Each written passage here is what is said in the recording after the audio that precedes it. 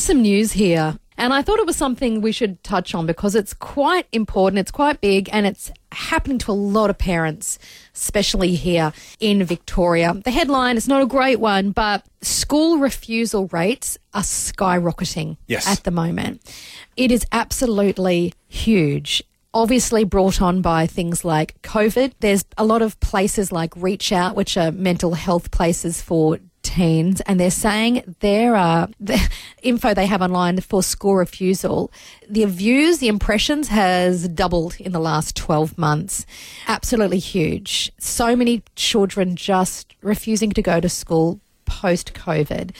So much anxiety around that, and a lot of parents reaching out saying it is absolutely through the roof. And they've talked to principals and they've said the number one issue at school at the moment is school refusal and anxiety. Indeed. They're the two things that principals are saying. Lots of anxious children and a lot of children just flat out refusing to go to school. And this article talks about that, but then also says one of the things they're finding helping, therapy dogs. They're finding that therapy dogs are helping kids get back into the classroom. And there's this article about a little girl called Lexi who didn't go to school for 9 months last year. She's only very little.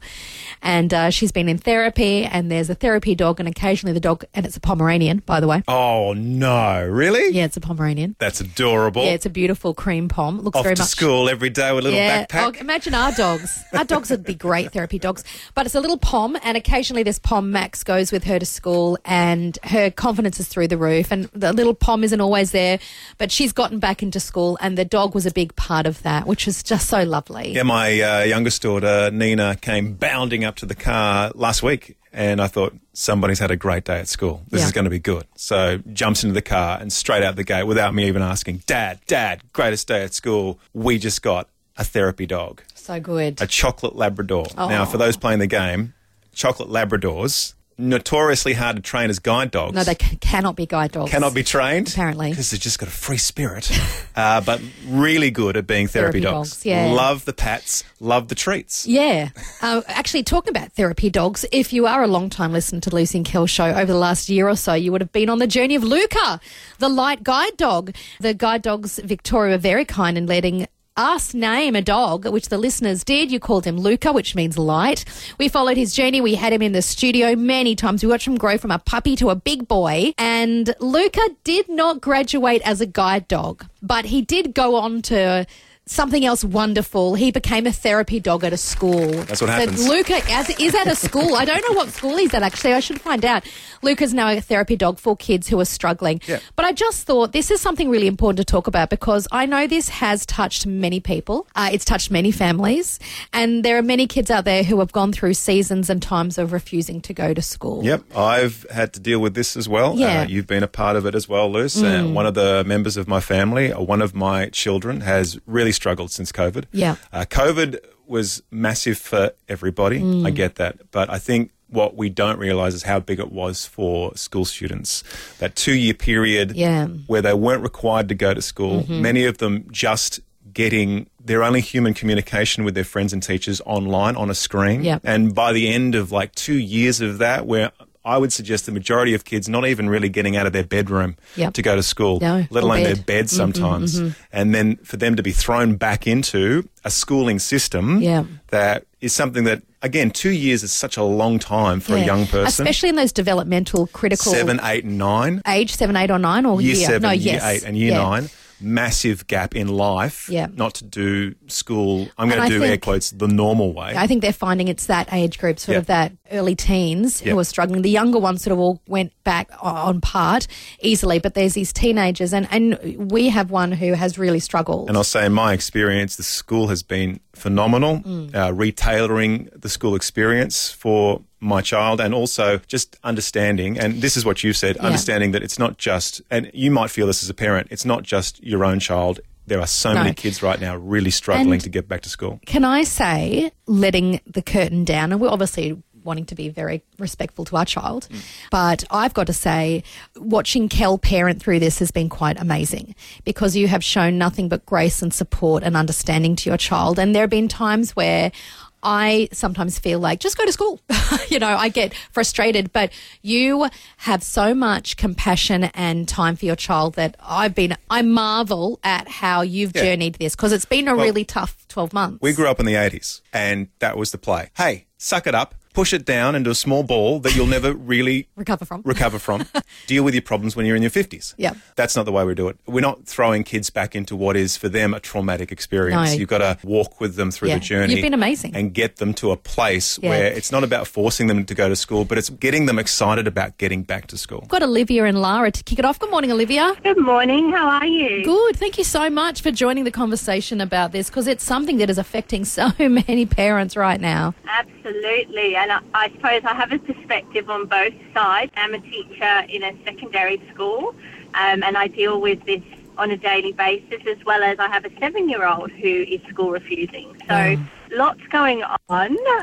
Definitely, it's a really, as a teacher's perspective within the education system, as well as a parent, can be quite challenging. I suppose if I was to share anything, I completely agree with that social aspect, the importance of coming to school for enjoyment initially and having that interaction with others.